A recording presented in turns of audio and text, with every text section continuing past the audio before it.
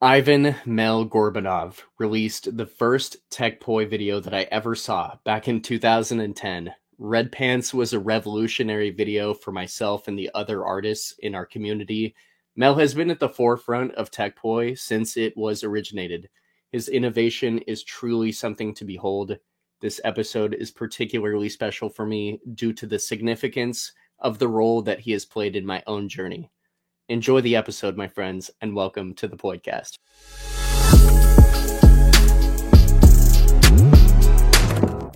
Mel, welcome, Hey. buddy.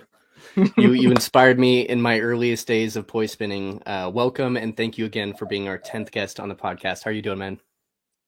Thanks for having me. I'm doing fine. Pretty excited about that because it's like I think it's my very first live English speaking video. I mean, like, I tried once to make some speaking video to my Instagram, but it was so crazy for me because it's just easier for me just to speak in real life. And probably So not this is in the English, first but part.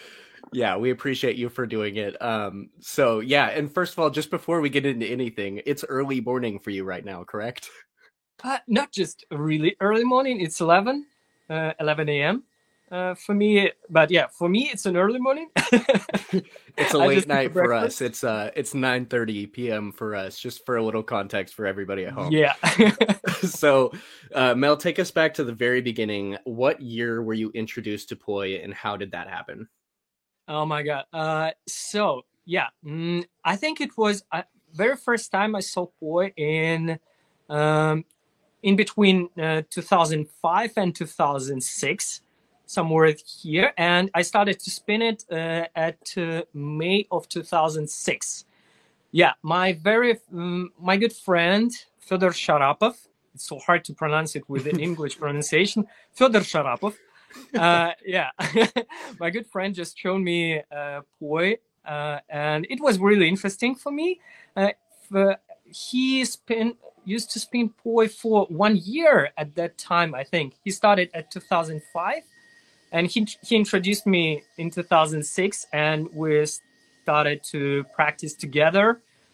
Really like hard. I mean, like at the very beginning, it was 5-6 hours per day, and it was really hard practice every day. And after a few months, I think I reached his level. As we started to push hard together, and it was really good thing to practice at the very beginning with some really good partner because you push together all the time. And yeah, I think it was a big impact for me to practice with someone else. Yeah. And yeah, very first 3 years or four, we all the time we practice together. Yeah, it was good. I'm sure that was really, really good for you. And really it's good for anybody as a beginner or as a novice, wherever you're at in your stage, to have somebody to bounce ideas off of and grow together and learn from. So I think that's fantastic. And where were you learning? Where were you living during that time? At that time, I was born and spent the childhood in the far north of the Russia. It's in Norilsk city. Norilsk. So yeah, it's like really like it's literally the pole circle. Pole circle. I think that's. So it's really far north. Wow. And then after I finished the school, I moved to St. Petersburg. It's like the second capital of Russia, I think. Mm-hmm. And yeah, I started to studied university, and the very first year I was introduced to poi. And so did you know anybody else during that time period? Were you all introduced to other people in the area that spun poi, or was it just you and your friend? Yeah, I think no, there was a lot, not a lot, but like I think like couple hundreds of poi spinners in Russia at that time already. I think for all country, maybe less. So I think we were like the second wave, as I call it, usually Hmm. of poi spinners in Russia. Not poi spinners, like flow artists. Let's call it this Sure. way. And yeah, before us, there was the very first uh, wave of flow artists in Russia, but them was like absolutely not tech spinners. They was like hippies who used to travel around the world, and they like was introduced to poi stuffs, fan spinning, etc. Somewhere around the world. Usually, I think they found it in Goa in India. Hmm. Yeah, I Uh, mean the Russian scene, as far as poi goes and flow arts in general, has always been the pinnacle, it seems, of the poi world. They've always just been so innovative. It's no surprise that you came out of Russia as well, because you were just innovating at such a hard level back then. There was not really a lot of people that were doing it like that. To be just 100% honest, I mean, y'all were really very unique during that time period. So um, I have a. Who taught you how to fishtail in 2000? I don't know what 2009. What? Who taught you how to fishtail? Do you know what I'm talking about? Uh, oh, I mean, like in Red Pants video, there was a moment when I catch the ball with another side of the palm. Yeah, Yes. it was definitely like an idea of the fishtail on the poi, literally. But yeah, I'm used to practice with different props. I was pretty good contact stuffer at that time, Hmm. and I'm also practiced with contact ball with mostly That contact ball that stuff makes and so much sense now. juggling ball. Now I just put two and two together because yeah, your contact juggling is incredible. You're very known for your contact juggling, just one singular contact ball. So that makes a lot more sense that you'd be Uh, doing fishtails during that time. this idea was completely from contact stuff. In Red Pants, you also can see the matrix kind of move and also Jesus move. There is like it's all stuff contact stuff moves. I Hmm. just it was good game for me to try to like take some tricks from another props and try to make it somehow make a parody or something to the poet. Yeah, that was interesting game. Wow. It's Yeah. definitely Okay. like so much inspiration for me from different kind of props.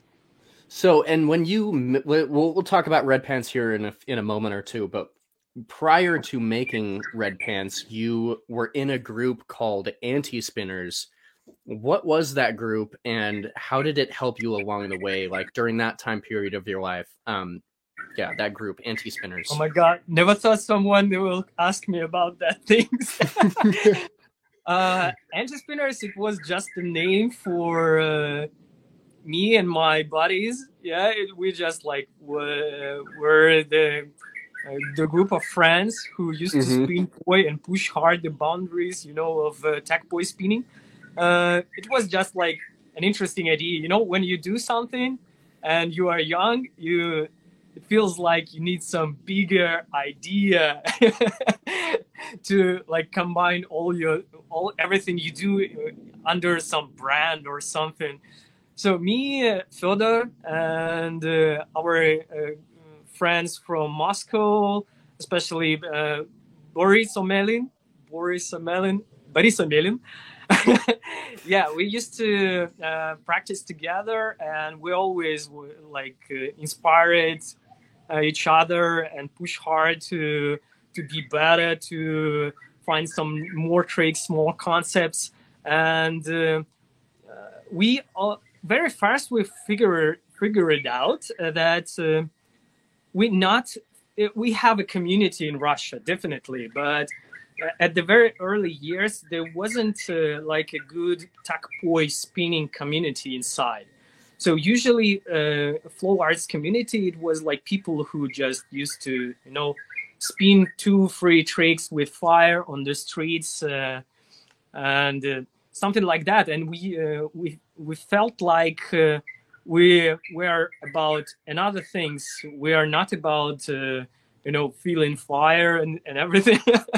We are about how to use the prop, and yeah, we just and it was a very cool idea for us. This name anti-spinners. It was like it was about anti-spin move, anti-spin trick in Poi, and also it was like anti-spinners, because we used to call in Russia like spinners. It's something like people who spin things. Like it was pre-flow art era. People didn't use flow art term for that, and so it was like we are against another community who used to. Where was a part of the community anyway? It's like I see. It's like a double play. I see. No, Yes, that's yes. awesome. It was like against of a crowd who used to just spin a couple of tricks. Wow. And under anti-spin logo, you can find the small letters. There is like not only weaves and butterflies. So anti-spinners, so it was like it was an idea of group of people who was about tech poi spinning. Not only poi spinning, also this group was not so small. It was like I don't know, like a few different guys released different videos under this brand, but in our opinion, it was the group of our friends that was like maybe 10 persons. So people who used to push boundaries of tech spinning. I think it's like that. So cool. Yeah, and it's no surprise that you had such a group of influence to propel you into what you became. That's not surprising to me at all. It makes a lot more sense now. So during that time when this group was forming and you were in your early days, was there anybody outside of Russia, maybe anybody that you had seen on the internet that inspired you, or was it just only your local crew that was? No, absolutely. We was very inspired about a lot of different poi spinners and staff spinners, anybody outside abroad. I wasn't like a experienced user of the internet at that time, because in my hometown, I had no internet. So very first time I was introduced to internet communication, it was 2005, but I didn't have my own PC. So my friend further was very experienced into these internet things.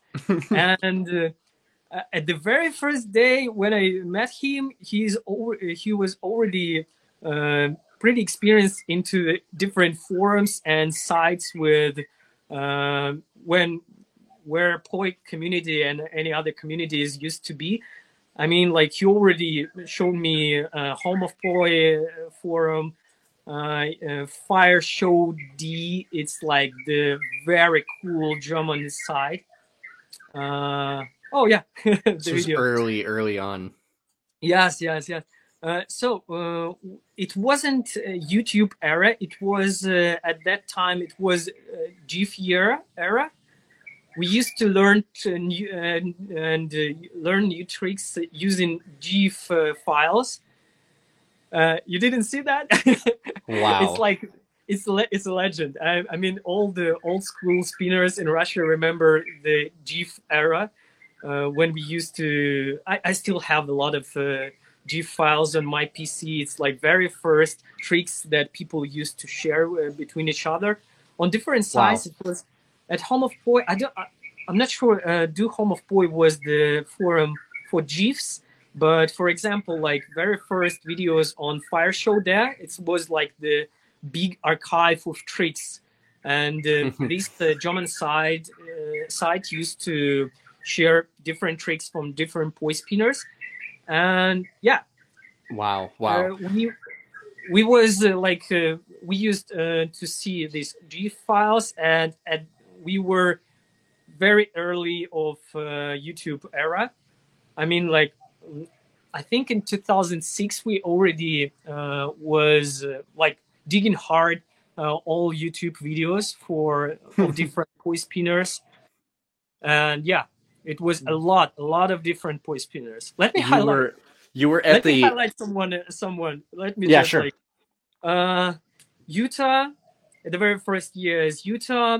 Rob from Rob Bluecat from UK with Peanut Sessions. It was so cool.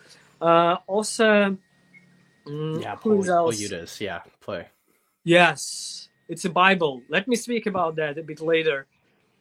Oh, sorry, it's not early morning. I just forgot about everything. But yeah, I'm trying to say now to remember all that. Oh, Chris Bailey from US. For now, it's not very popular. I'm not sure it's very known poi spinner now in US. But for us, he was a really good guy. He used to make some cool videos with reggae music, Mm-hmm. and he was interesting, especially at the very early years. Yeah, so a lot of poi spinners inspired us, but I think the biggest impact at the very beginning for the whole Russian community, it was Yuda, and especially this video. This is the Bible. If you want to try to understand why Russians, Ukrainians, guys from Belarus spinning this way, because of this video. Wow. Yeah, definitely. It was so revolutionary cool. I mean, this video is so good about high tech tricks at that time, and it was so balanced between aesthetic, how cool he looks like, the pose of his body, like the way he moves with poi. It's so like naturally, and Right. how this synchronized with the music. It's still one of the best performances I ever saw. For now, I can see that he's not so clean. Such minor details, but for those of you who don't know at home and kind of weren't around during this time period, because Yuta is not a very, he is well known, but not in the way that he used to be. For those of you who don't know, Yuta for us back then, Mel is very right when he says his influence was massive because Yuta was the guy back then. Yuta was the guy. He was one of the guys that was pioneering and inspiring people all over the world to start spinning poi. And that's interesting hearing from your perspective about how much it influenced the Russian scene specifically. That's fascinating. Yeah, this is the Bible. Absolutely. I think like Yuta was in my opinion, he was like the very first, not the first, but I mean, like his very, very old, early years tack poi spinners, exactly tack poi spinners, because he was that guy who started to push hard, creating new tricks, and especially the philosophy that we found in this video is the harmony between like complex tack tricks and cleanliness. No, polishing. Yeah. We believe that I think like you cannot say that you know the trick if you cannot make it really clean.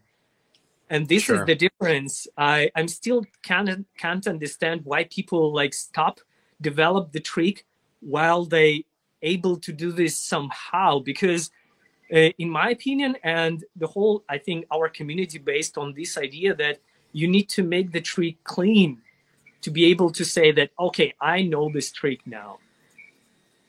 Right. And people ask me very, very frequently when I'm teaching, hey, am I doing this? Am I doing the trick? Am I doing this? And I want to say, yes, you are doing it. But at the same time, there is so much more refinement to be done on the trick. There's no like clear indication of, oh, I'm doing it, aside from when you just know that you're hitting it very cleanly, So, but it's interesting. There's a kind of gray area between like, okay, they're doing it, but also, have you seen this person do that trick to the level of mastery? And Yuta he was just displaying expert level mastery during that time, which Absolutely. was very uncommon. Oh, actually, like the small detail, do you know about Tribute to Utah's video? Yes, I I mean, do. yeah, once Utah came to Russia, uh, I don't know, I don't remember the year. I think it was 2012 maybe, and people like guys from Russian community decided to make a gift to him, and we collect the collaboration video of Tribute to this video. A lot of Russian poi spinners do the parts of this performance of Utah. Wow. This is how big this video for Russian community. Wow. Extremely. Yeah, and I hope y'all are able to, at home watching this, just take this in for the time significance that this played. Utah, I mean, in a lot of ways was pioneering and in then turn causing others to pioneer. So it had ripple effects internationally, which is just wild to think about. But let's talk about your inspirational video. Let's go all the way back. When I was 12 years old in July of 2010, my brother Sky and I watched a video called Mel Red Pants. This video is debatably one of the greatest tech poi videos ever released. And you had only been spinning poi for 4 years at this time. I have one serious question, Mel. Why the name Red Pants? That was also one more question that I didn't expect someone will ask me. It's the most stupid thing you can imagine. So as I said, it was not conceptual video. I'm a weird perfectionist. It's really hard for me to do anything because I'm trying to do everything like in the very best solution, and it's impossible. That's why I'm usually do not do anything. That's why I don't have a lot of videos, because it's hard for me to start anything. So every video I do, especially that times, it was like randomly, like, okay, let's do this today. Without any preparations. And it's not the conceptual video. I didn't create any like idea for this tech blog. It was just like a bunch of tricks. And we just took a camera from my friend and we went to, this is iconic place, location. It's iconic location for St. Petersburg. It's like the center of community. It's a theater. Wow. It's a theater in St. Petersburg on the background. And this is the place when you can still find some poi spinners nowadays around this place. That's crazy. Yeah. This is like really, this is the most common place I can choose for this video. And I just choose an outfit. I think it was just a very fresh clothes I can use for that day. But only on the editing, I found that I look really like good. Everything is okay. Nothing bad. But I wear some very colorful panties, underwear. And sometimes when I take my hands up, you can see weirdly colorful underwear. And it was so stupid because everything was so, like good. Mel, rest assured that not a single time in my whole life that I've been watching this video have I ever realized that. So rest assured, man. I think you're the only person that noticed. Yeah, I'm sure. But yeah, and I didn't know English well at that time. I mean, like, I didn't have any practice, and I just, I don't know why, but I thought at that moment that pants, it's like panties. I thought it's underwear. Oh. So it's like, I'm not sure how to call it. I think panties. Yeah, panties is good name, like boxers. So yeah, boxers for men or underwear for men typically, and then underwear typically, this or like red panties boxers. typically for right. Let's call it red boxers. It was Wow. it was just a random name that I chose for this video because I didn't have any ideas. I need to, because people That used to make names for the videos, and right. like, okay, I need some name. That is so funny. And just on that note, you could not have understood had the significance that this would play in the community, in the Poi community, for many years to come. But did you have any idea how significant it would be to the Poi community, like as big as it was, as much influence as it had? I was not sure. It was in my dreams, but I was not sure because, yeah, I already know that it should be a thing, but yeah, because in 2008, I think 2008, I released my very first tag blog. It's not available now on the YouTube because of the music, but I think I should do something with it. It's my very first blog, Me and My Shadow. For me, Mm. this is like the revolutionary video for me, for myself. Not because there is more bigger tricks, but because my own journey as the in poi spinning Mm-hmm. started from this video, and um, there was a moment when Nick Woolsey shared my first video, Me and My Shadow, on Oh. his blog, Oh. and the moment when I was it was like the second year, no, it was third year, I think, of university for me.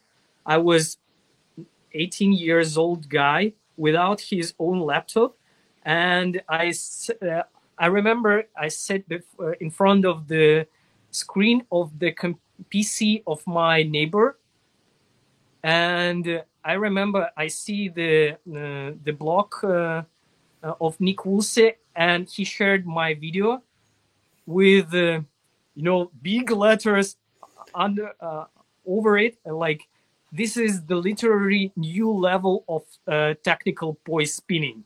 Wow. And this moment was like, oh my fucking Yeah, i was dude. I was not I wasn't ready for that. I know that I do something new, that's why I'm sharing these things, but Nick Woolsey wasn't the legend for me. I was already like another generation, I think. Mm-hmm. So Utah was the god for me, and Thomas Yeah, and Ronan after years. running. Um, but yeah, but I know that Nick, it's like a godfather of poi spinning, Yeah, and in a lot this of was ways. a Yeah. shock for me. So that's why I'm already know that, okay, I'm already like the world class poi spinner. You were. You were. Yeah, You absolutely were, man. And receiving that kind of praise from Nick during that time. I mean, Nick was at the forefront of a lot of things, and he laid his own groundwork. And for him to already be recognizing and welcoming the new wave of tech poi that was coming out. I mean, kudos to Nick and kudos to you. I mean, that was just a big moment for you in your life, and I'm sure that motivated you to keep going and keep pushing and knowing that, hey, absolutely. the work that I'm doing is important and people are seeing this and this is relevant, I remember my hands shaking. I'm still remember this moment. I'm still remember this moment. Like when you're so small, on the side of the world, nobody knows you, nobody knows where you are and who you are. But someone said, like, okay, this is like the world level. Like, Yeah. you do something so big that some guy from Canada, who is like the one of the opinion leaders of the big worldwide community, just say that you are making, like, step in Making the waves. whole. Making waves. Yeah. Yes. Oh. So Whew. that's why when I release the red pants, I'm already know that, okay, I can make something as big. I thought. Yeah. But do you remember? Do you know, like, an interesting thing? I need to find it. The Me and My Shadow video was released not on YouTube because it was too big. I didn't make like very fast editing, and the very first tech block was 10 minutes, I think, and YouTube didn't give a chance to share so big videos. Oh and my gosh. on the Daily Motion side. I need to find, maybe it's still there. Yeah, you really should. I mean, we would love to see it. I would love to see it. That's hilarious that you were so early in YouTube that you couldn't even post more than 10-minute videos. Holy, that just shows you how OG this man is. That's crazy. So Yeah. how long when you made it, we'll just go ahead and keep playing this video, but when Okay. did you start attending Flow Arts festivals? When was your first festival that you attended? Oh yeah, that was a deal. So I think it's already when I started to spin Poi, it's already was the years where there is already some forums, already communities into the network. Oh, Fire Start, it's like Fyodor Sharapov. I highlight him. Yeah, I made a shout out after in the finishing of the video. You want to let that very ending part play? That's okay. It's okay. It's okay.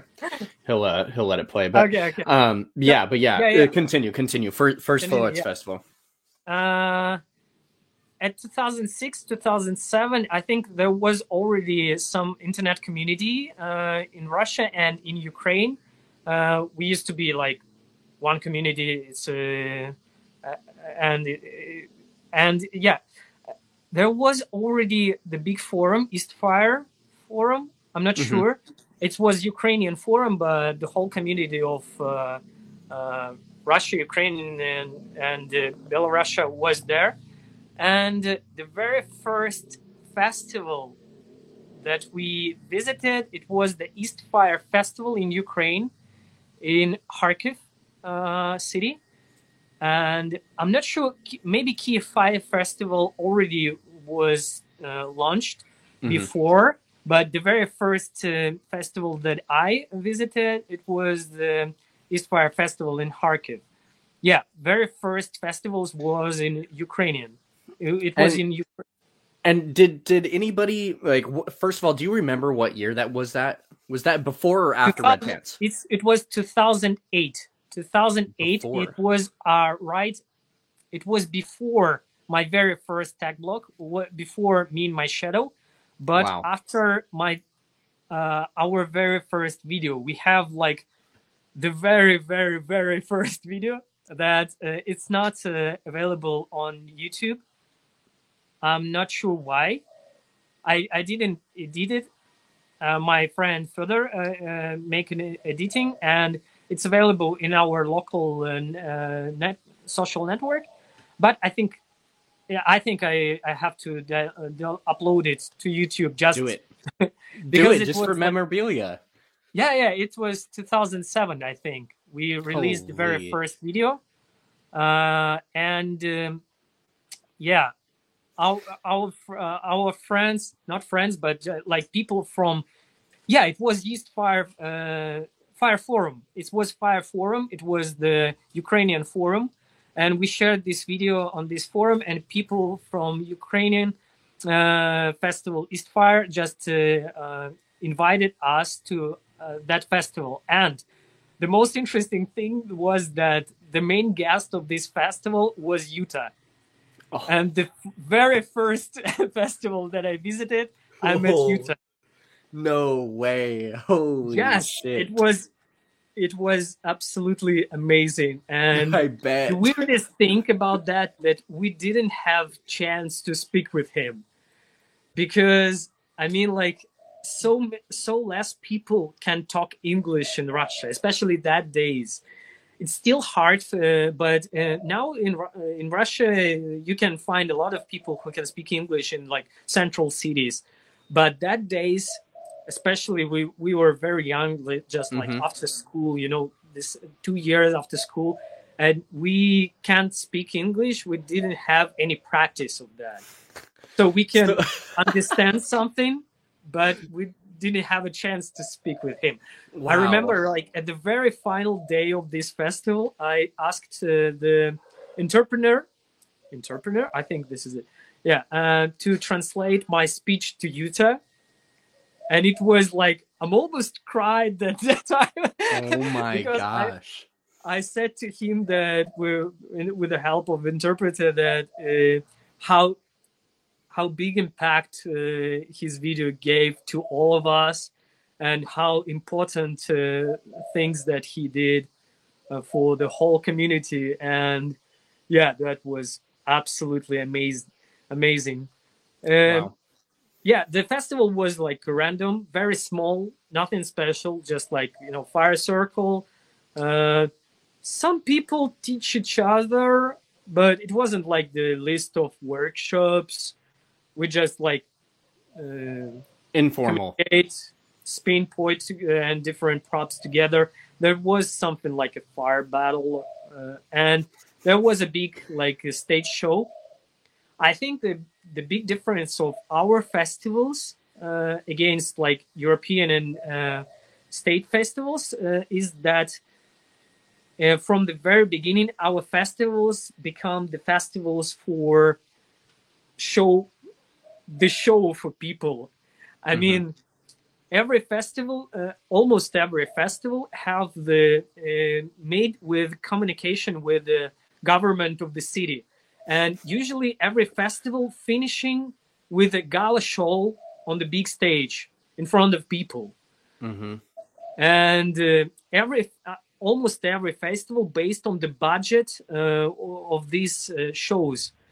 And that's why mostly people in our community used to perform on the stage. So only at the very like last years we tried to change this pattern to say that, okay, you don't need to perform to be a good voice spinner. It's Yeah. not like the same things. Yeah. Right. And I very much appreciate hearing that moment between you and Mel. I'm sure, I mean, that just, I can imagine what that meant to you during that period of your life, and you being an up and comer that was so fascinated by this and meeting one of your heroes. I mean, I think a lot of us can relate in certain ways to this when we have been to a flow arts festival here locally in the States or wherever we were at, and we have one of our idols, somebody that we take a lot of inspiration from, that we get to chat with. And that's just it's a very, very beautiful thing to hear. So when you released Red Pants after Red Pants in the years following, and when you started attending festivals, did your notoriety level change? Did you have people recognizing you from Red Pants? Like when did you kind of start feeling like, hey, people kind of saw that and I'm being recognized by people who are at these festivals, at these events? Uh, it's it's a local thing. What I mean, like we have a local community. We have our own forums, our own like communities in social networks, and it was that thing from the very beginning, because not so many people able to read, write, and speak English. So we just like, I remember years when I need the translator to read comments in after under my videos on the Home of Boys forum, because I was not able to read it by myself. Wow. So, but in our own community, everything was already like developed. I mean, like a lot of people, we have a really big community, because from the very beginning we've got the job from this, because in every city of Russia, in Ukraine, in Belarus, you can find 2-3 big crews collectives who do the fire show. And so from the very beginning, people took a job from this hobby. That's why our community is really big. I think the whole our community is same big as the whole European community. I think so. I think that it's the same amount. That really would not surprise me, because again, Russia and Ukraine both have been at the forefront for as long as I can remember of tech poi. I just see incredible spinners coming out of Russia all the time since I've been involved in poi. So that does not surprise me. I don't think that's overestimating the scene in there. So and so we have a really like all news. Everybody know everyone around. So from the very beginning, the whole community know who we are, and we was like very known already at 2009. I think before Red Pants. Right. Red Pants video was like already like one more video from me. Sure. It wasn't like, oh, new guy. No, it's Right. I'm already was Right. known. That makes sense because everybody, like you said, you were already working with so many artists during that time. So that's not too surprising. Let's transition into a new topic. This is something that a lot of you might not know. Mel, you were on Ukraine's Got Talent in 2012.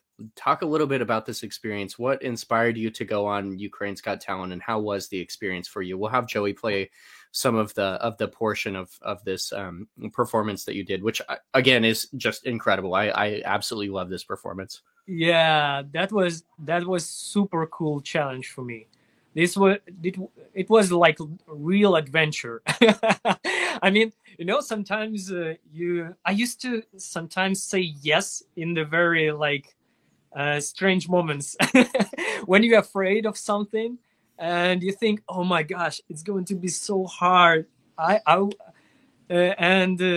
used to say, okay, yes, I agree. Let's do this, because like it's always like the most interesting parts, things in your life started with stupid idea.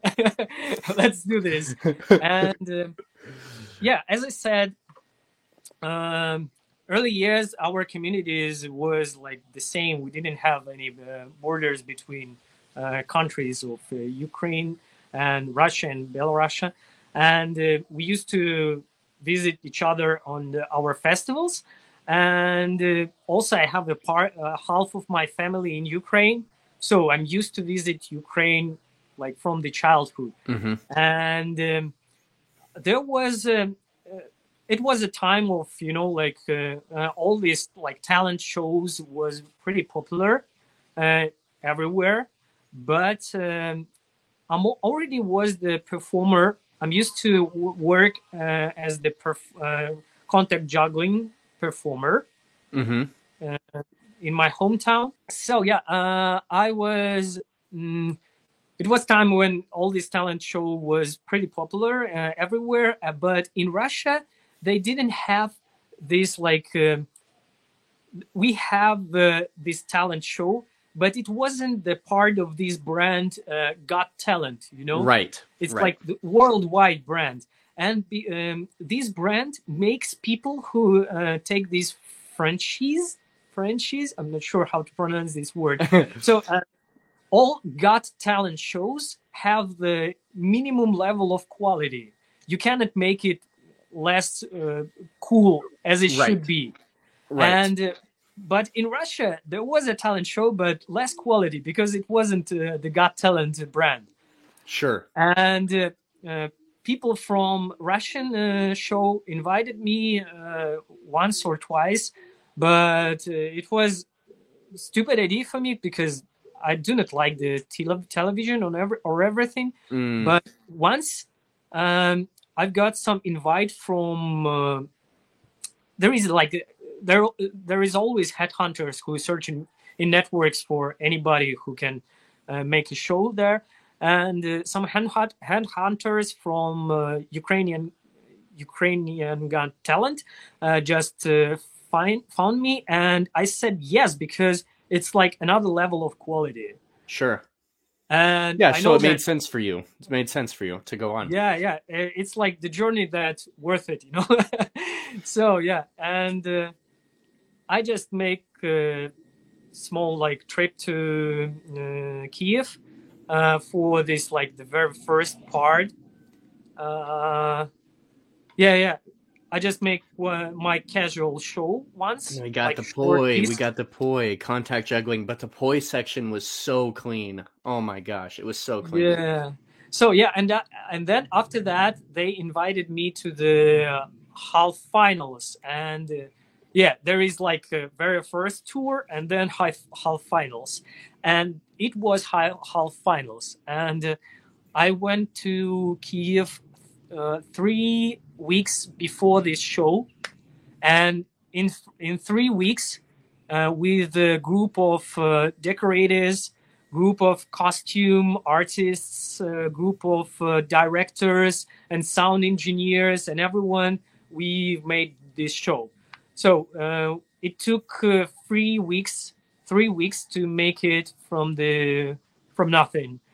And Wow, three it weeks. 3 weeks. It was Oh, aggressively fast. I mean, like, oh, I was very afraid about my body because I've got injured my shoulder a couple of months before. Not a couple of, already half a, yeah. For now, I'm already injured about half a year. I've got some problems. I still don't know what is it, but anyway, I used to take these problems with both shoulders. It's some muscle or something, yeah. and I remember when like it was 2 weeks already, and we used to I used to practice before the show like around 5 hours every day, because you need to compose the whole sequence, the whole routine. You need to clean it. You need to practice it hard to make Of it course. good, because this was like the life. This video that you see, it's like the second time I performed this show.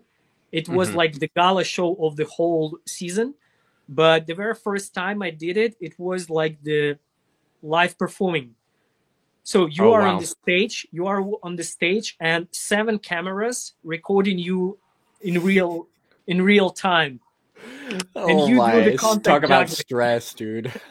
My gosh, man. And it was like the most popular show at Ukrainian television that time. It was like millions people viewing you now.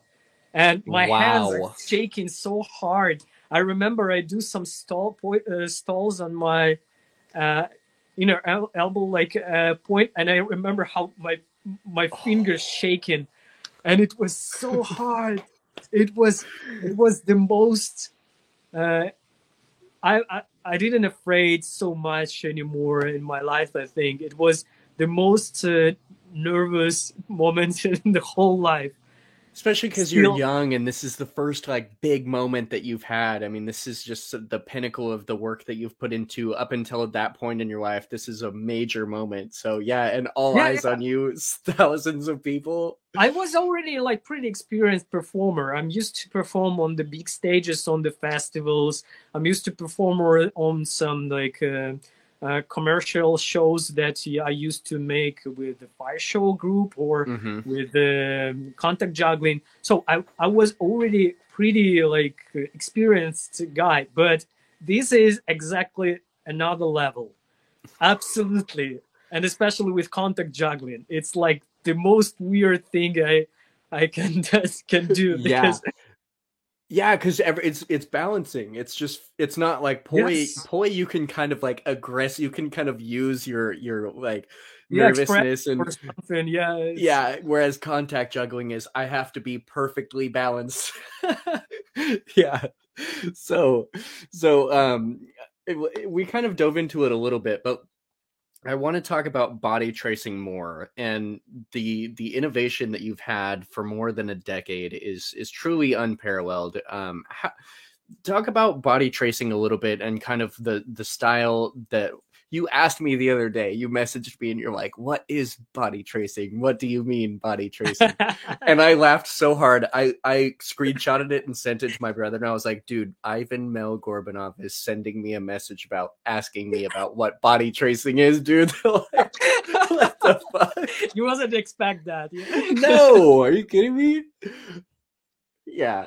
So yeah, I know what is the term is. I think we have another term for that originally in our community from the very beginning. I think uh, we start to use this the similar word at 2008. I think when I think people create this term when the Thomas like started to share videos. Thomas Johansson. Mm-hmm. If anyone do not know who is Thomas Johansson, please make sure to find his old videos to know why I spin in my The way you style. do. Mm-hmm. Yeah. So body trace it. So yeah, we have the similar term gliding style. We called it gliding style, sliding style. I'm not sure. And yeah, body tracing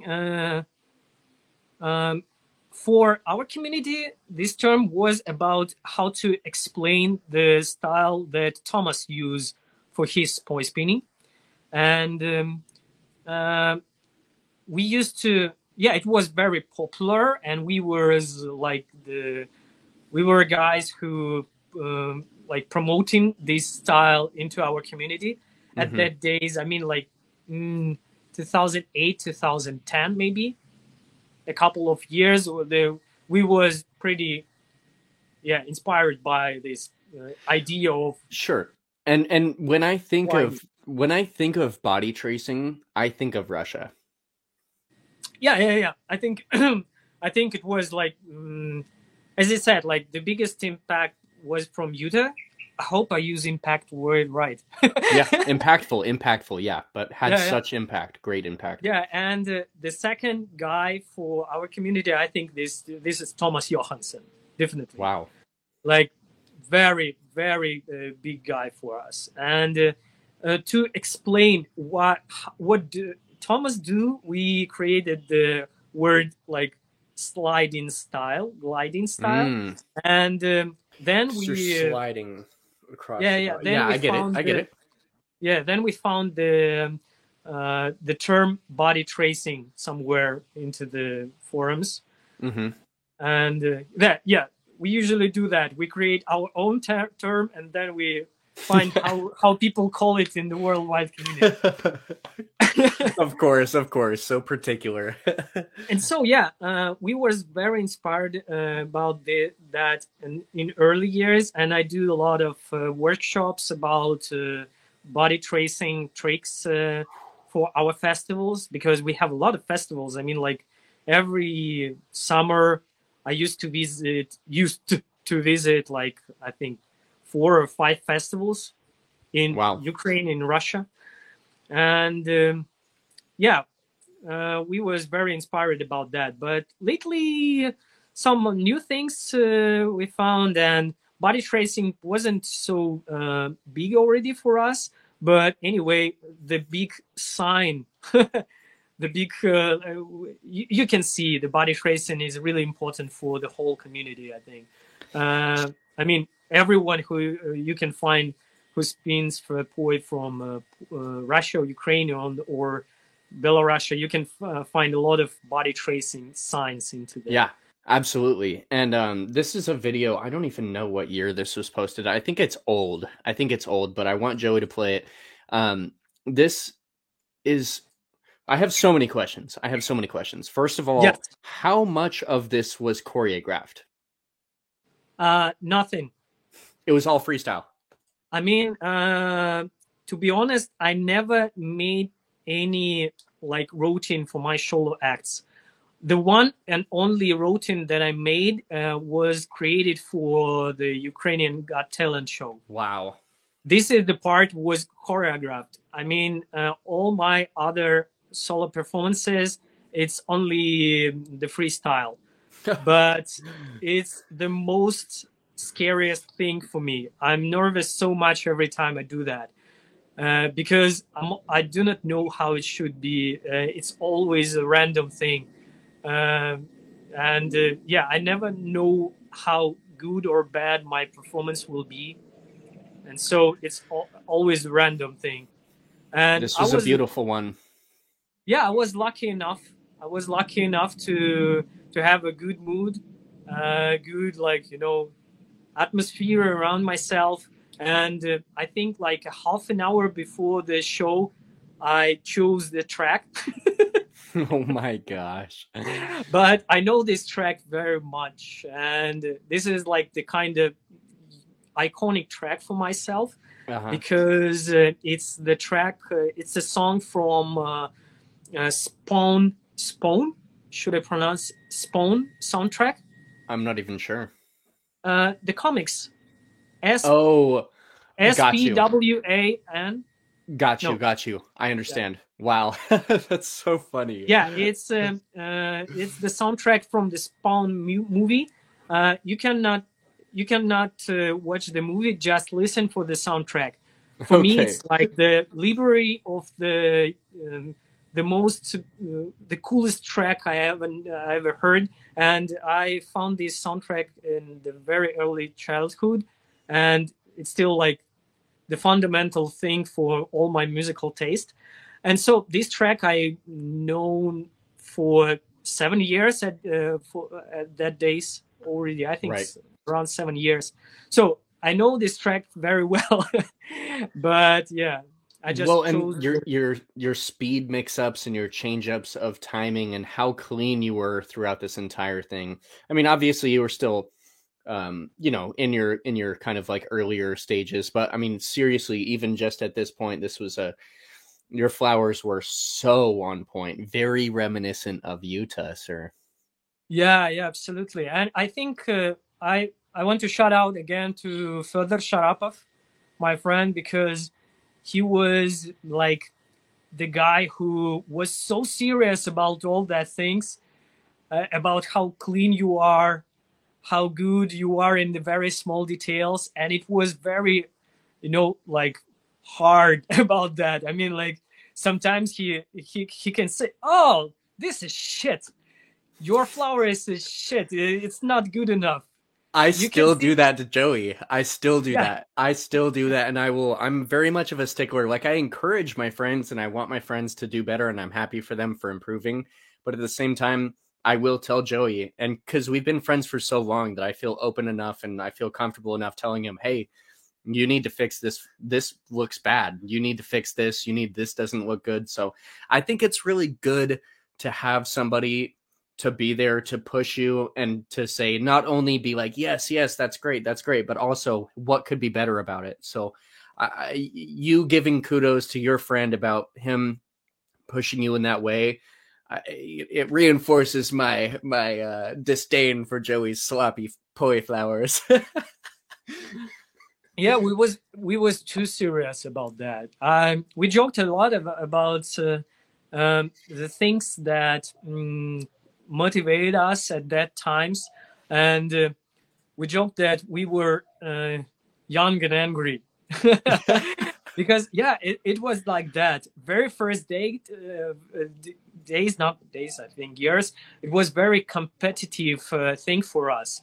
Mm-hmm. Every time we saw any other person in the internet who was better than we are, it was like, fuck, we're gonna do better.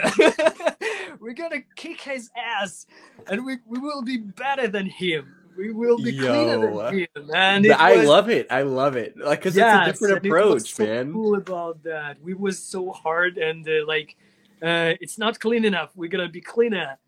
And yeah, but no, after years, everyone said that now, especially after all these things in states, in Russia, we also our community also discuss a lot the thing that we are very toxic. I mean, our community is used to be toxic because you know. Early years, it was absolutely normal if you share some videos with not so clean tricks. Everyone will say to you that, oh shit, that's not good enough. Like, why are you sharing this? But yeah, but I mean, I can understand how that would be a toxic environment, but at the same time, I would almost like to grow up and experience something like that when Yeah, we were pushing each other and you're the want to be better and the want to be clean and yeah, I I still mean think. it made y'all so just like that does not surprise me because just seeing the expertise come out of Russia, I mean that's just not surprising to me that to hear that y'all are just super perfectionists about things and wanted things to be done exactly correct, you know? Yeah, I think like this competition, especially at the very beginning, especially where when you are young, is a pretty important thing. I mean, like, I'm still trying to realize how to keep this balance between being like I'm sorry, I do not know a lot of words about these things. People used to It's get okay. very sensitive when you talk about these things, but yeah, I'm sorry if I will use not right word. I do not know this in English, Show him but some grace. yeah, we used to. I'm trying to find for myself the answer how to keep this balance between being supportive and being like good, Critical, pushing critical. people, being Yeah, critical. Yeah, because um, it's still strange for me why I should support people who used to share videos with bad performance of tricks, especially if it's not the very first video of him. If I know that if this person like spins boy for a couple of years, I know that it should be better than this. And I'm used to say nothing actually, mostly. I'm not this like guy who's saying like, "Oh, this is shit." I'm used to say nothing mostly. Okay, people if people want to share these videos, it's okay. Maybe someone else will be impressed because of these videos, but yeah, I think that people needs also critics same way that when they need the support. So you need I totally to agree. keep the balance, and yeah, I'm still trying to find an answer because I know that I can't be so good poi spinner if I was not born into this competitive uh, atmosphere Sure. around at the very Yeah, beginning. But it was good competition anyway. It was good competition. I was inside the community. I had a lot of friends who spin poi with me, who used to spin poi with me at that days, and we just we was in a competition between each other. We was sure. in a competition between uh, us and someone else in the internet. But it was never that, oh, I hate you because of this. Sure, of It was course. like, God, I want to be like you. It was like Yeah, that. yeah, yeah. It was jealousy. Yeah, Jealousy? Yeah.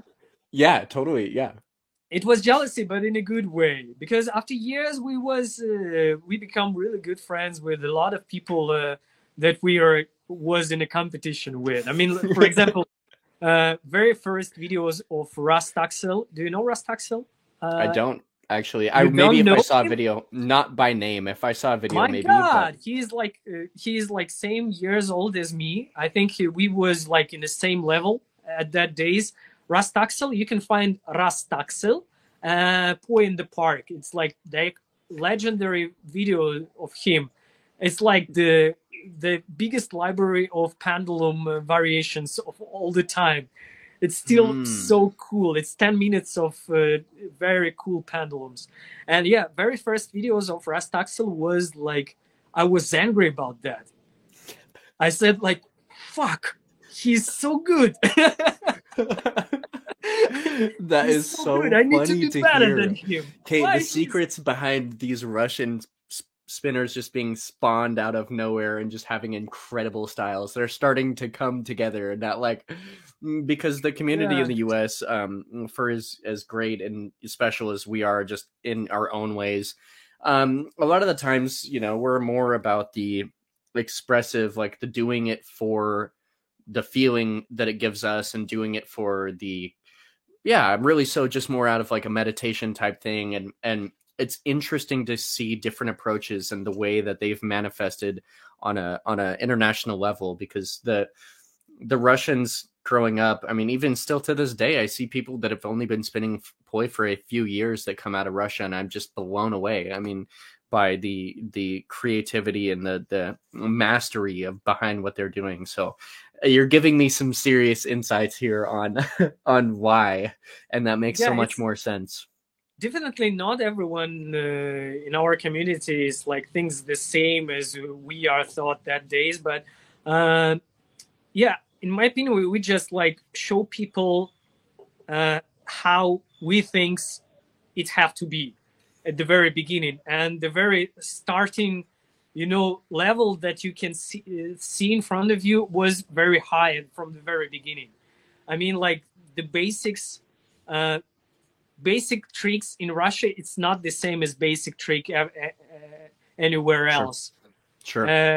I mean, like if you do not make any few tricks behind the back, so you are still like a newbie. Like you Yeah, have yeah. to know.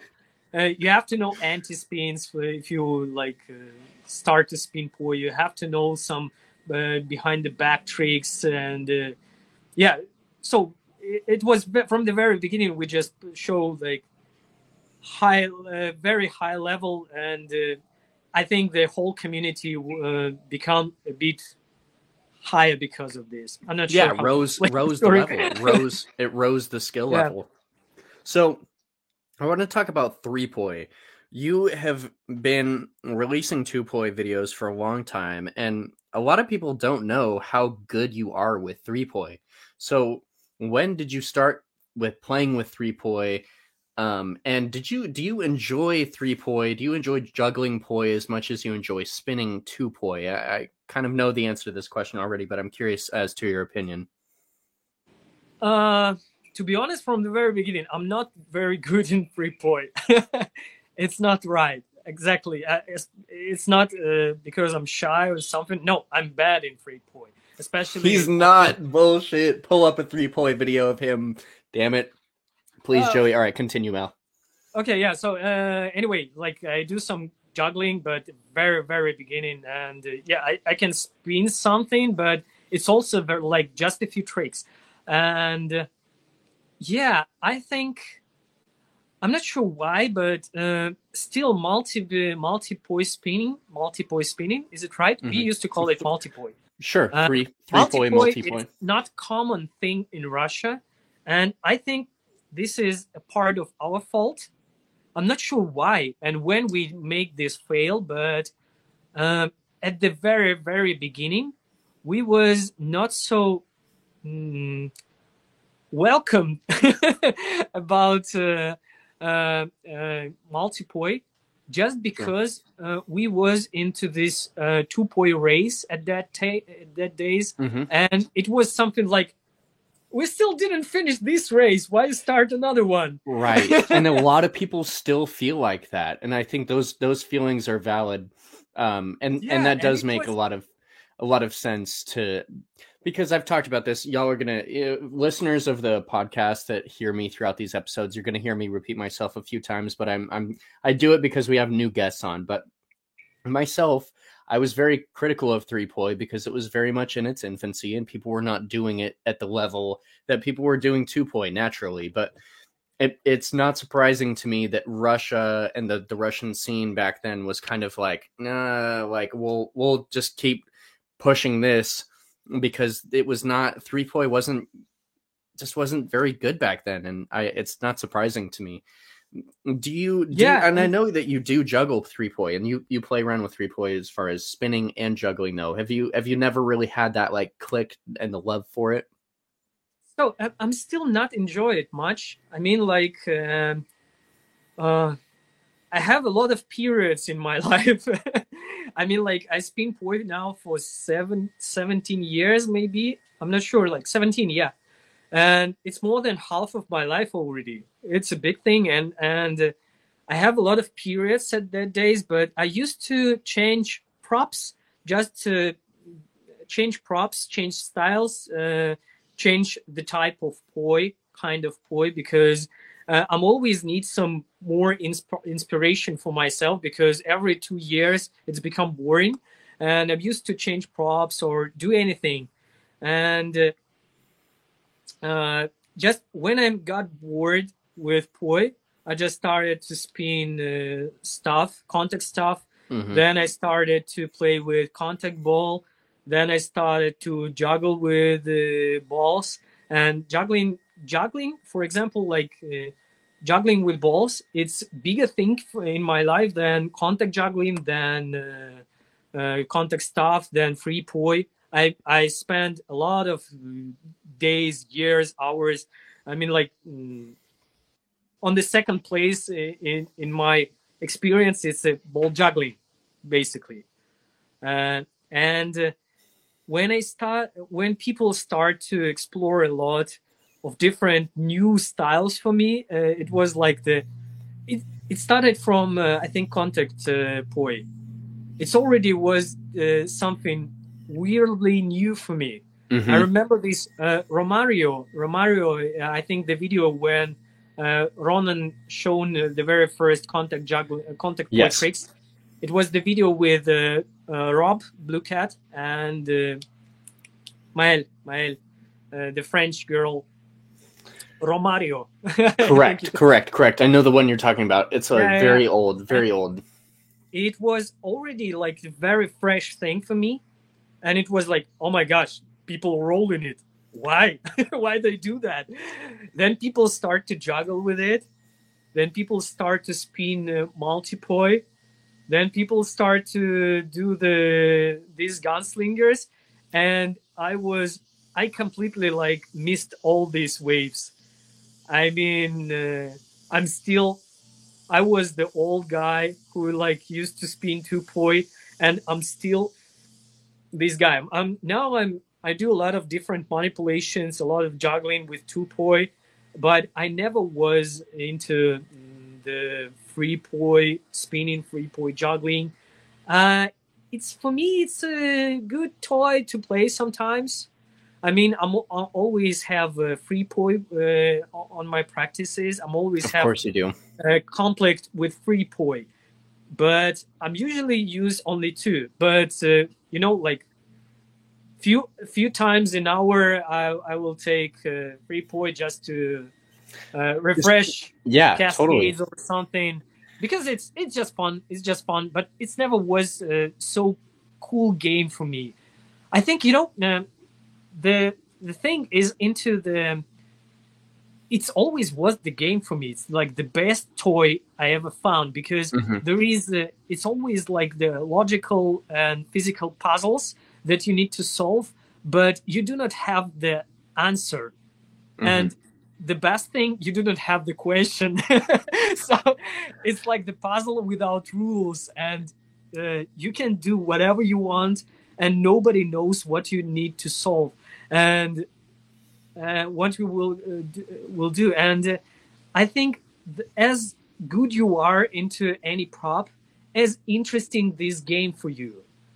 Sometimes you just you can stuck, and you can get bored with some new prop concept.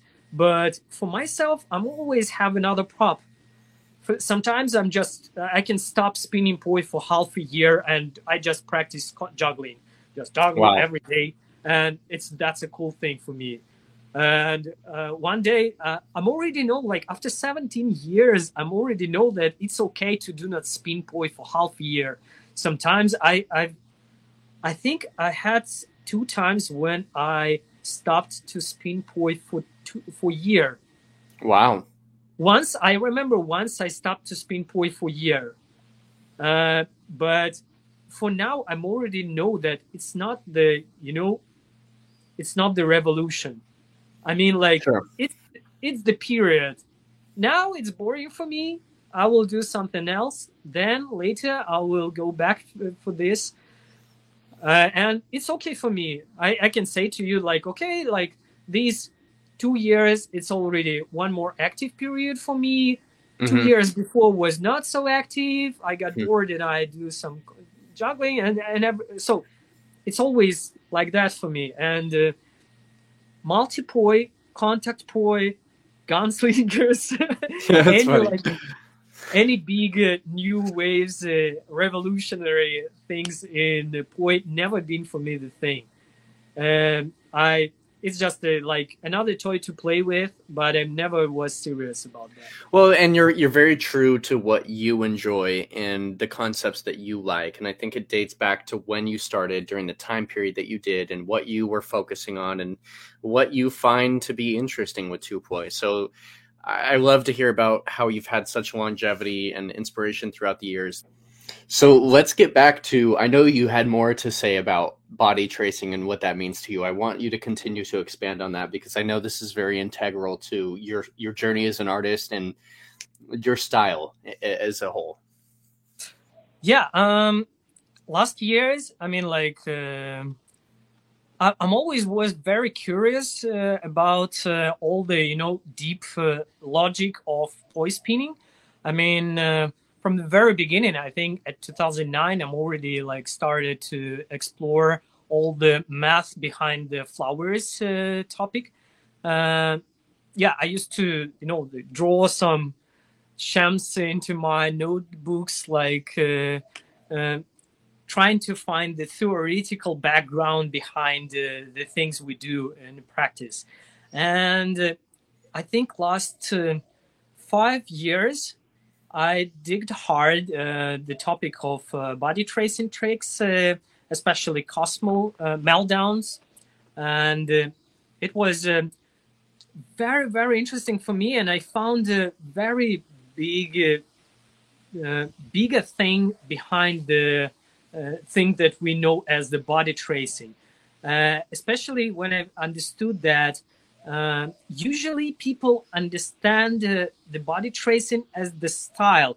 I mean, that's why I ask you about how in your what you think what is the body tracing in your opinion, because people in I think about body tracing as a style. That's mean that body tracing do not have its own tricks.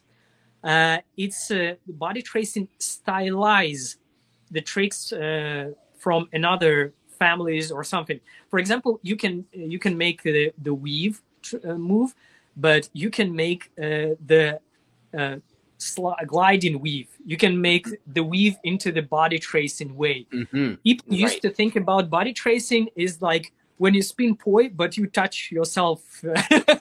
Yeah, totally. But you slide in across your surface of your body during this poi spinning, and it's very very easy way how you can understand the body tracing. If you will dig deeper, you will understand that not so many tricks can be stylized this way. You cannot do a lot of tricks if you touch your skin with hands. It's hard to do, and it's like very few tricks.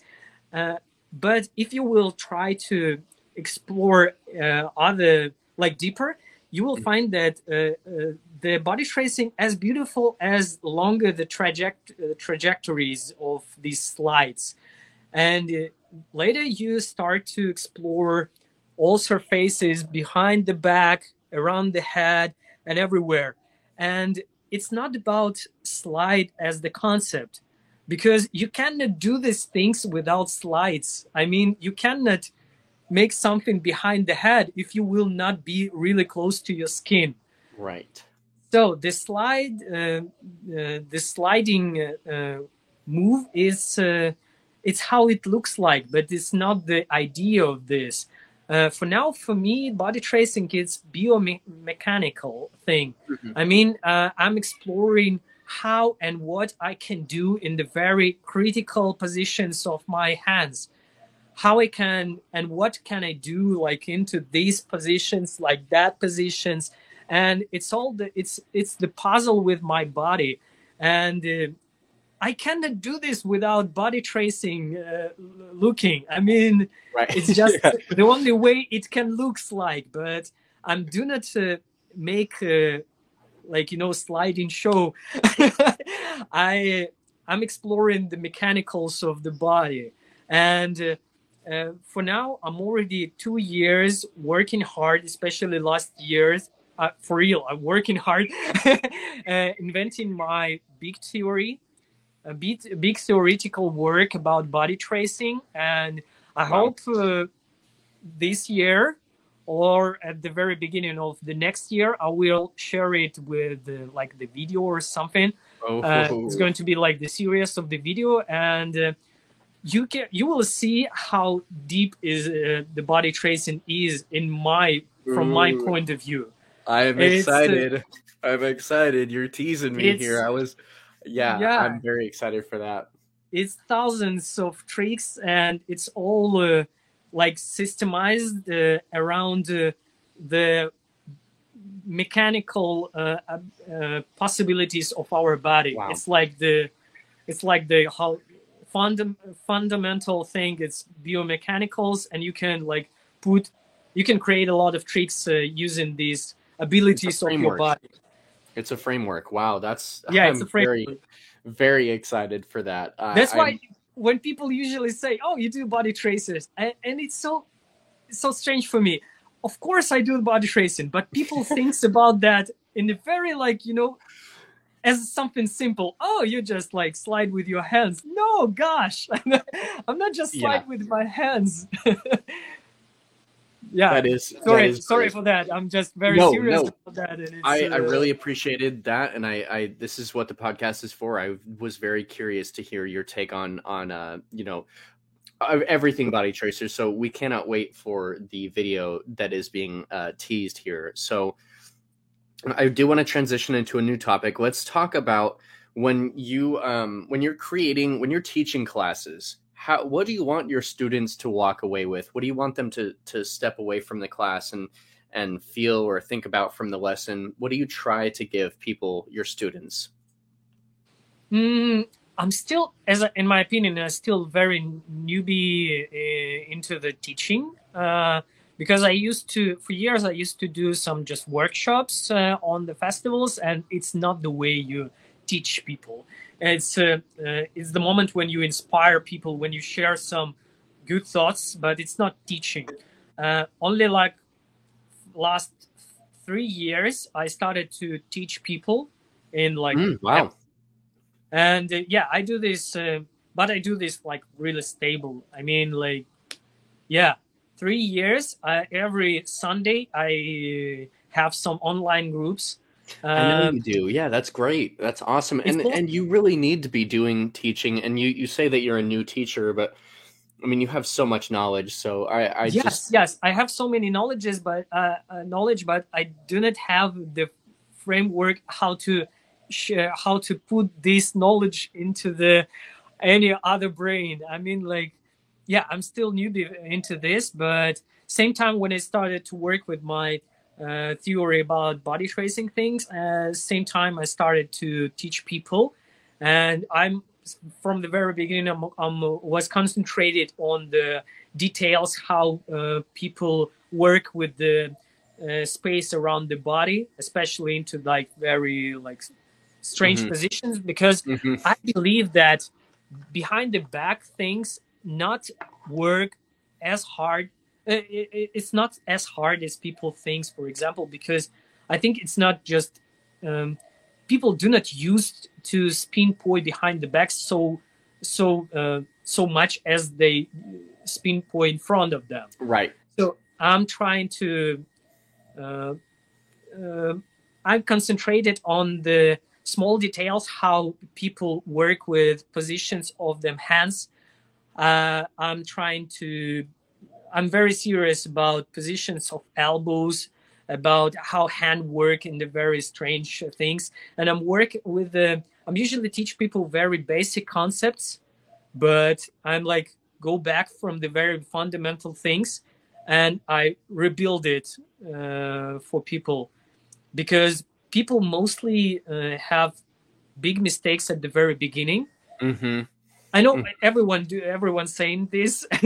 Everyone's saying It's this, true. that you need Well, to not work. actually, a lot of people don't really I mean, people kind of know it, but not a lot of people say that, "Hey, you are developing bad habits and you need to stop doing X, Y, and Z," because we don't really want to tell somebody, "Hey, you need to not do this," because like if they enjoy it, they're enjoying it. But at the same time, yeah, I agree with you. We can make bad habits, and there is, in my opinion, there is incorrect ways to do things. Like that's just what it is. I think that there are established ways, and in that we do X or said trick, and if you're not executing it the way that it's intended to be or as cleanly as it can be, yeah, like I agree with you. So there are bad habits that we can make.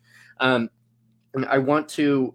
So we're going to get into the segment of the podcast, my favorite segment, where we have fans write in questions, and Joey picks his favorite question, and he asks it live to the guest.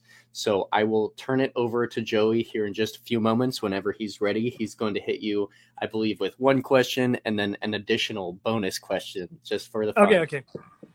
Go ahead. Hey, Joey. Hey, what's going on, Mel? So, for the first time, we have two questions. So the first one is a pretty funny one, and the second one's a little bit more serious. So Patrick and I want to ask this one. So this one's from Bo Juggler. He asked, "Would you be my poi daddy?" And then getting out of the more serious one, sanctuarist. Sanctuarist. I'm sorry if I mispronounced that. What mentality do you take when practicing or training? What kind of mind state do you get yourself into? Is it more serious? Is it more... Sorry. I mean, like, it's about how I'm usually do practice. How it's like the routine of my practice. Yeah. The mentality you go in. Are the you mentality? Is it more like Okay.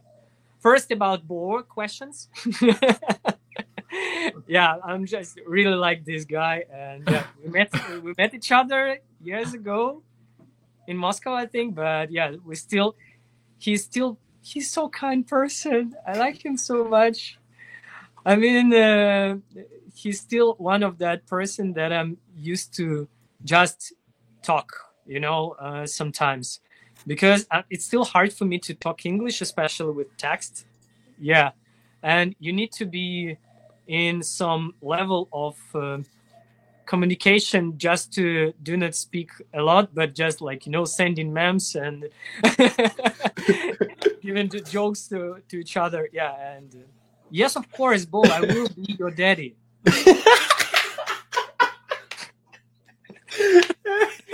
Honey, of course I will.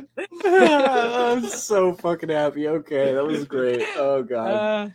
And yeah, so about my mentality, oh my gosh. As I say, so I'm. For example, I saw that podcast of. Wait a second. I saw that podcast of Bo that you recorded, and he said that you have to be serious with the schedule of your practice. So, give me the second, yeah. And I was every time I hear something like that, I'm like, oh, okay, yes, I have to be serious about that. I have no any plan. I have no any schedule. And one of the things that I used to do, I do not have places where I used to practice, because I can't go to some gym or to some park to practice. I used to practice just in my flat. I'm just like watching TV series, talking with my girlfriend, and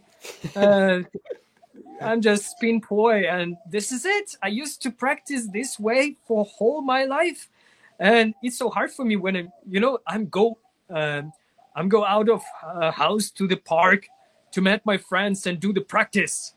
We usually just talk with each other, like just it's not the practice. Real practice is when I'm home alone, or I'm like watching some movie or something. There is like the real practice. I'm concentrated. I'm creating some ideas. I'm do every trick like time by time, many times, just to make it as clean as possible. And I'm enjoying this repetitive thing when I do something cycle by cycle. I'm like it, but there is no mentality. I call it romantic way. I mean, like, for example, like the legendary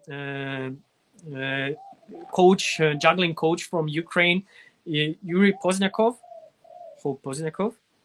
I'm sorry, from Kiev Circus School. I heard. Once I read the interview with him, and he gives a few advices for young jugglers, and he said once that if you want to juggle with 7 balls, you have to practice more with 5 balls, or or very like strange way, like, so you need to practice with less balls, because when you trying to do 7 balls cascade, for example, you drop the balls a lot, and you need to take it back to hands to make a second time. But if you will practice with 5 balls and you will do flashes with 5 balls all the time, you have less chances that you will drop the ball, and you can make more times per hour, for example. You can make more tries per hour. So it's like logical way how to practice. For me, I practice 7 balls, just trying 7 balls, and this is what I say. I mean, romantic way. That logical thing. You have to try another way. You have to be more serious about your time, about your skill. You need a plan. You need to be more concentrated on some things. I have no plan. I never had a plan. I'm just take my poi and I remember I thought about this idea. I'm just playing with it.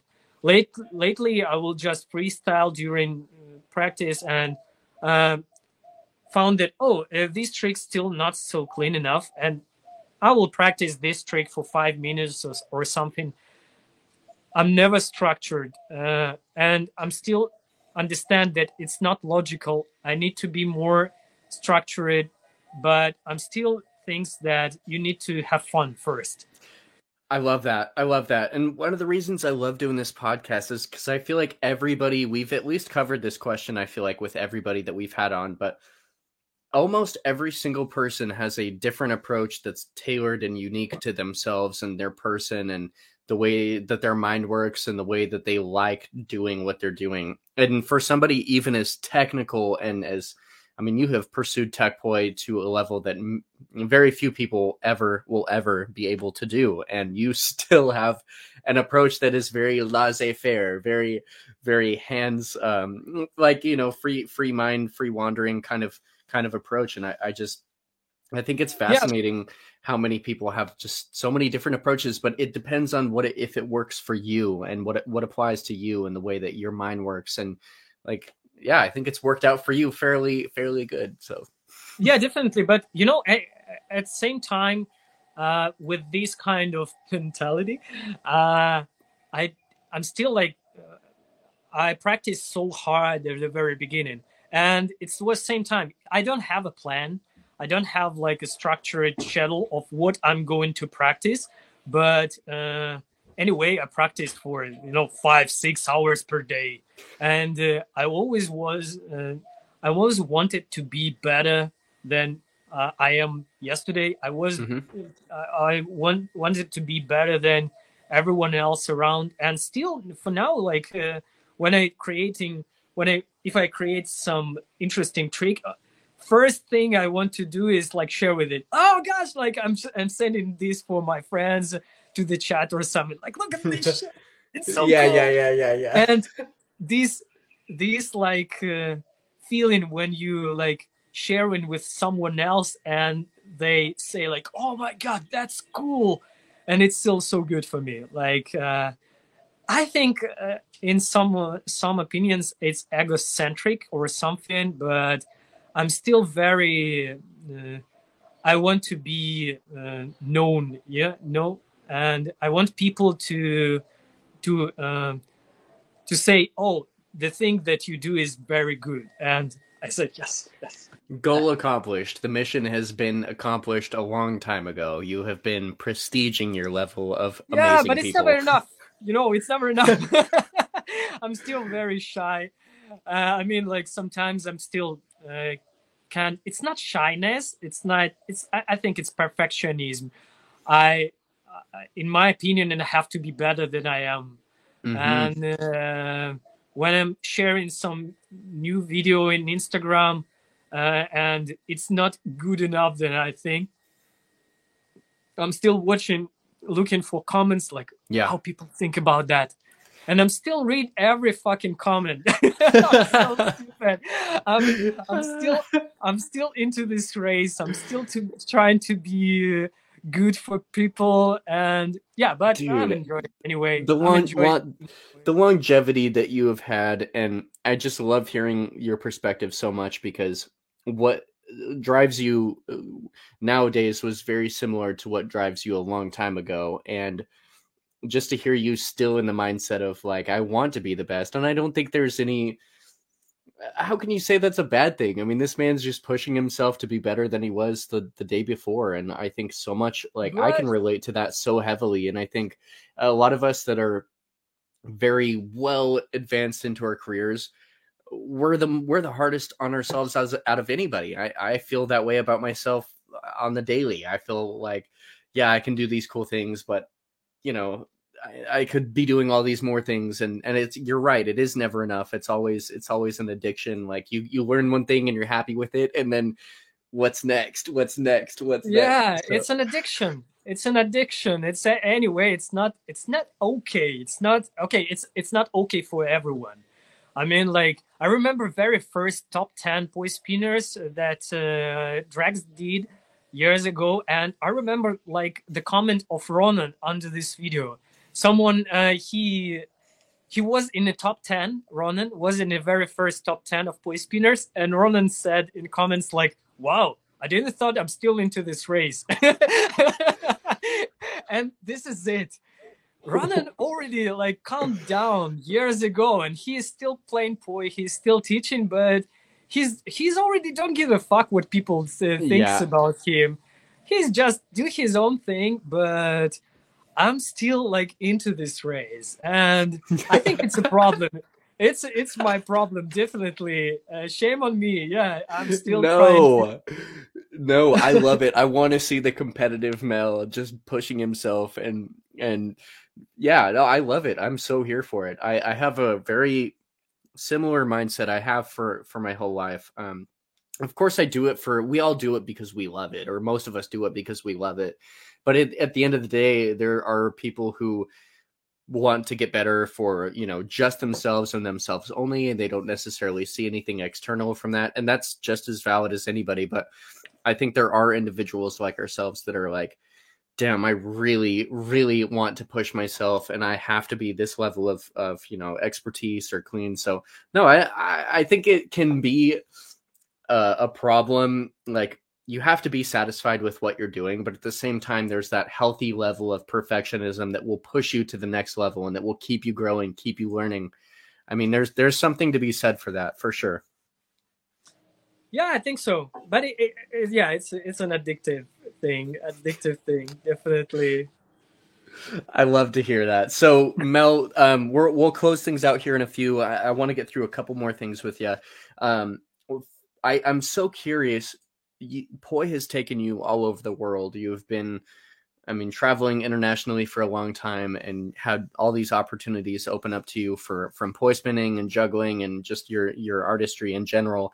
How did you ever have any experiences internationally that really changed your life? And you're currently living in Bali and you've just been all over the place. So tell us a little bit about leaving Russia and getting outside the world and experiencing performing and teaching on an international level.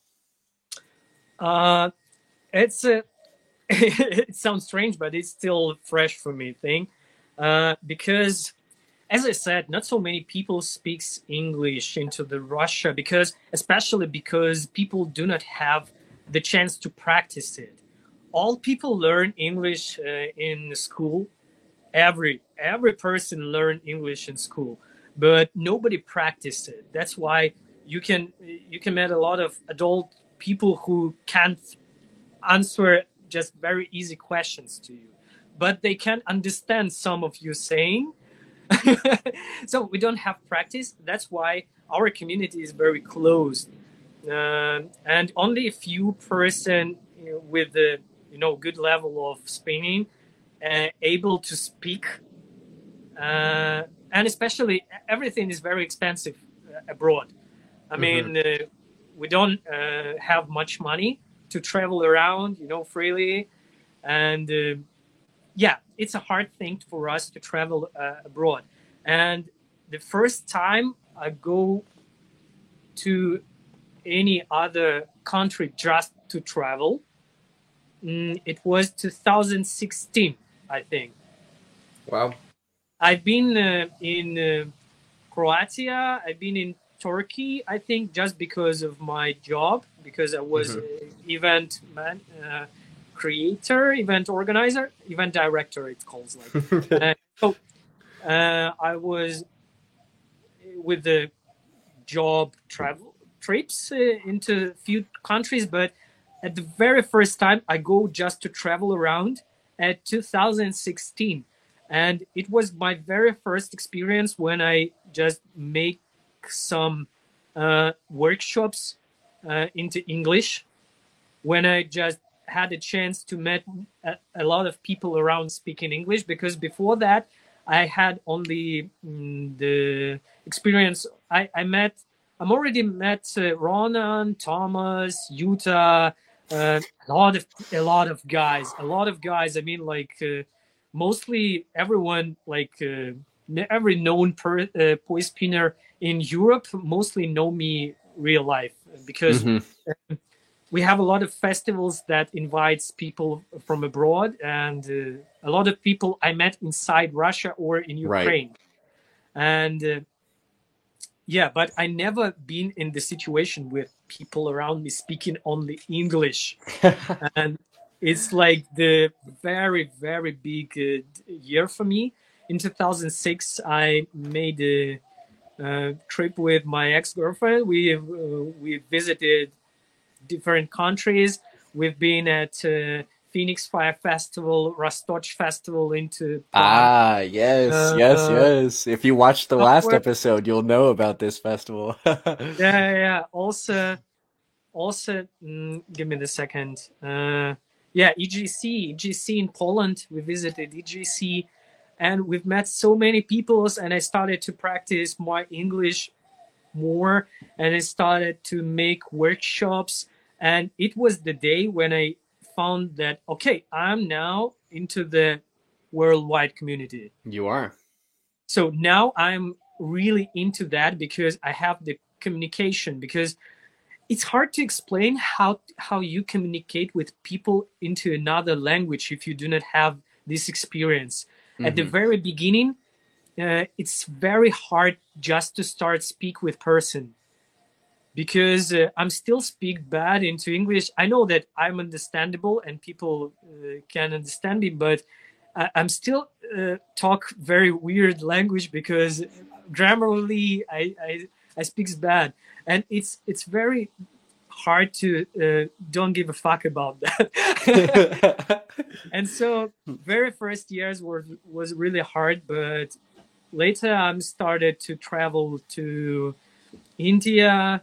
Then I made one more workshop tour in Europe. Then I visited Israel also. And yeah, from 2016, I started to explore myself into the worldwide community. I think it was like renaissance of myself into the worldwide thing. I love that. Mel, and congratulations, man. You just got through an entire podcast that went very deep on topics, and you did it the whole time in English. I think you got to be proud of yourself for how much you've learned in such a short amount of time. I mean, it's truly admirable.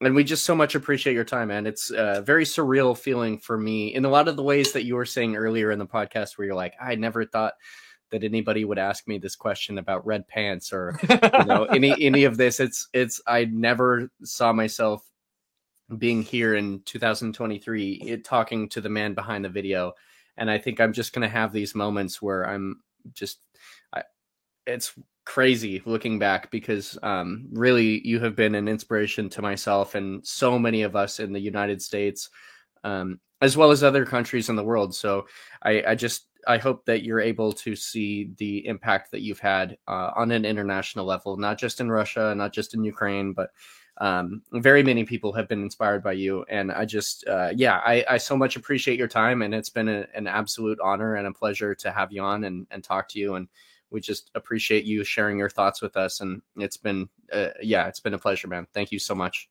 Thank you for the opportunity. It's a good thing for me. yeah. Again, so Mel hit me up and you had seen the podcast, and it blew my mind that you saw the podcast. I remember waking up and I saw your comment and I was just blown away. I was like, holy shit, dude. That's so cool. The podcast is really a cool thing, especially for myself, because I've used to practice listening now, and it's so cool thing because I know all that people in your podcasts, and I can listen to them and I can speak with them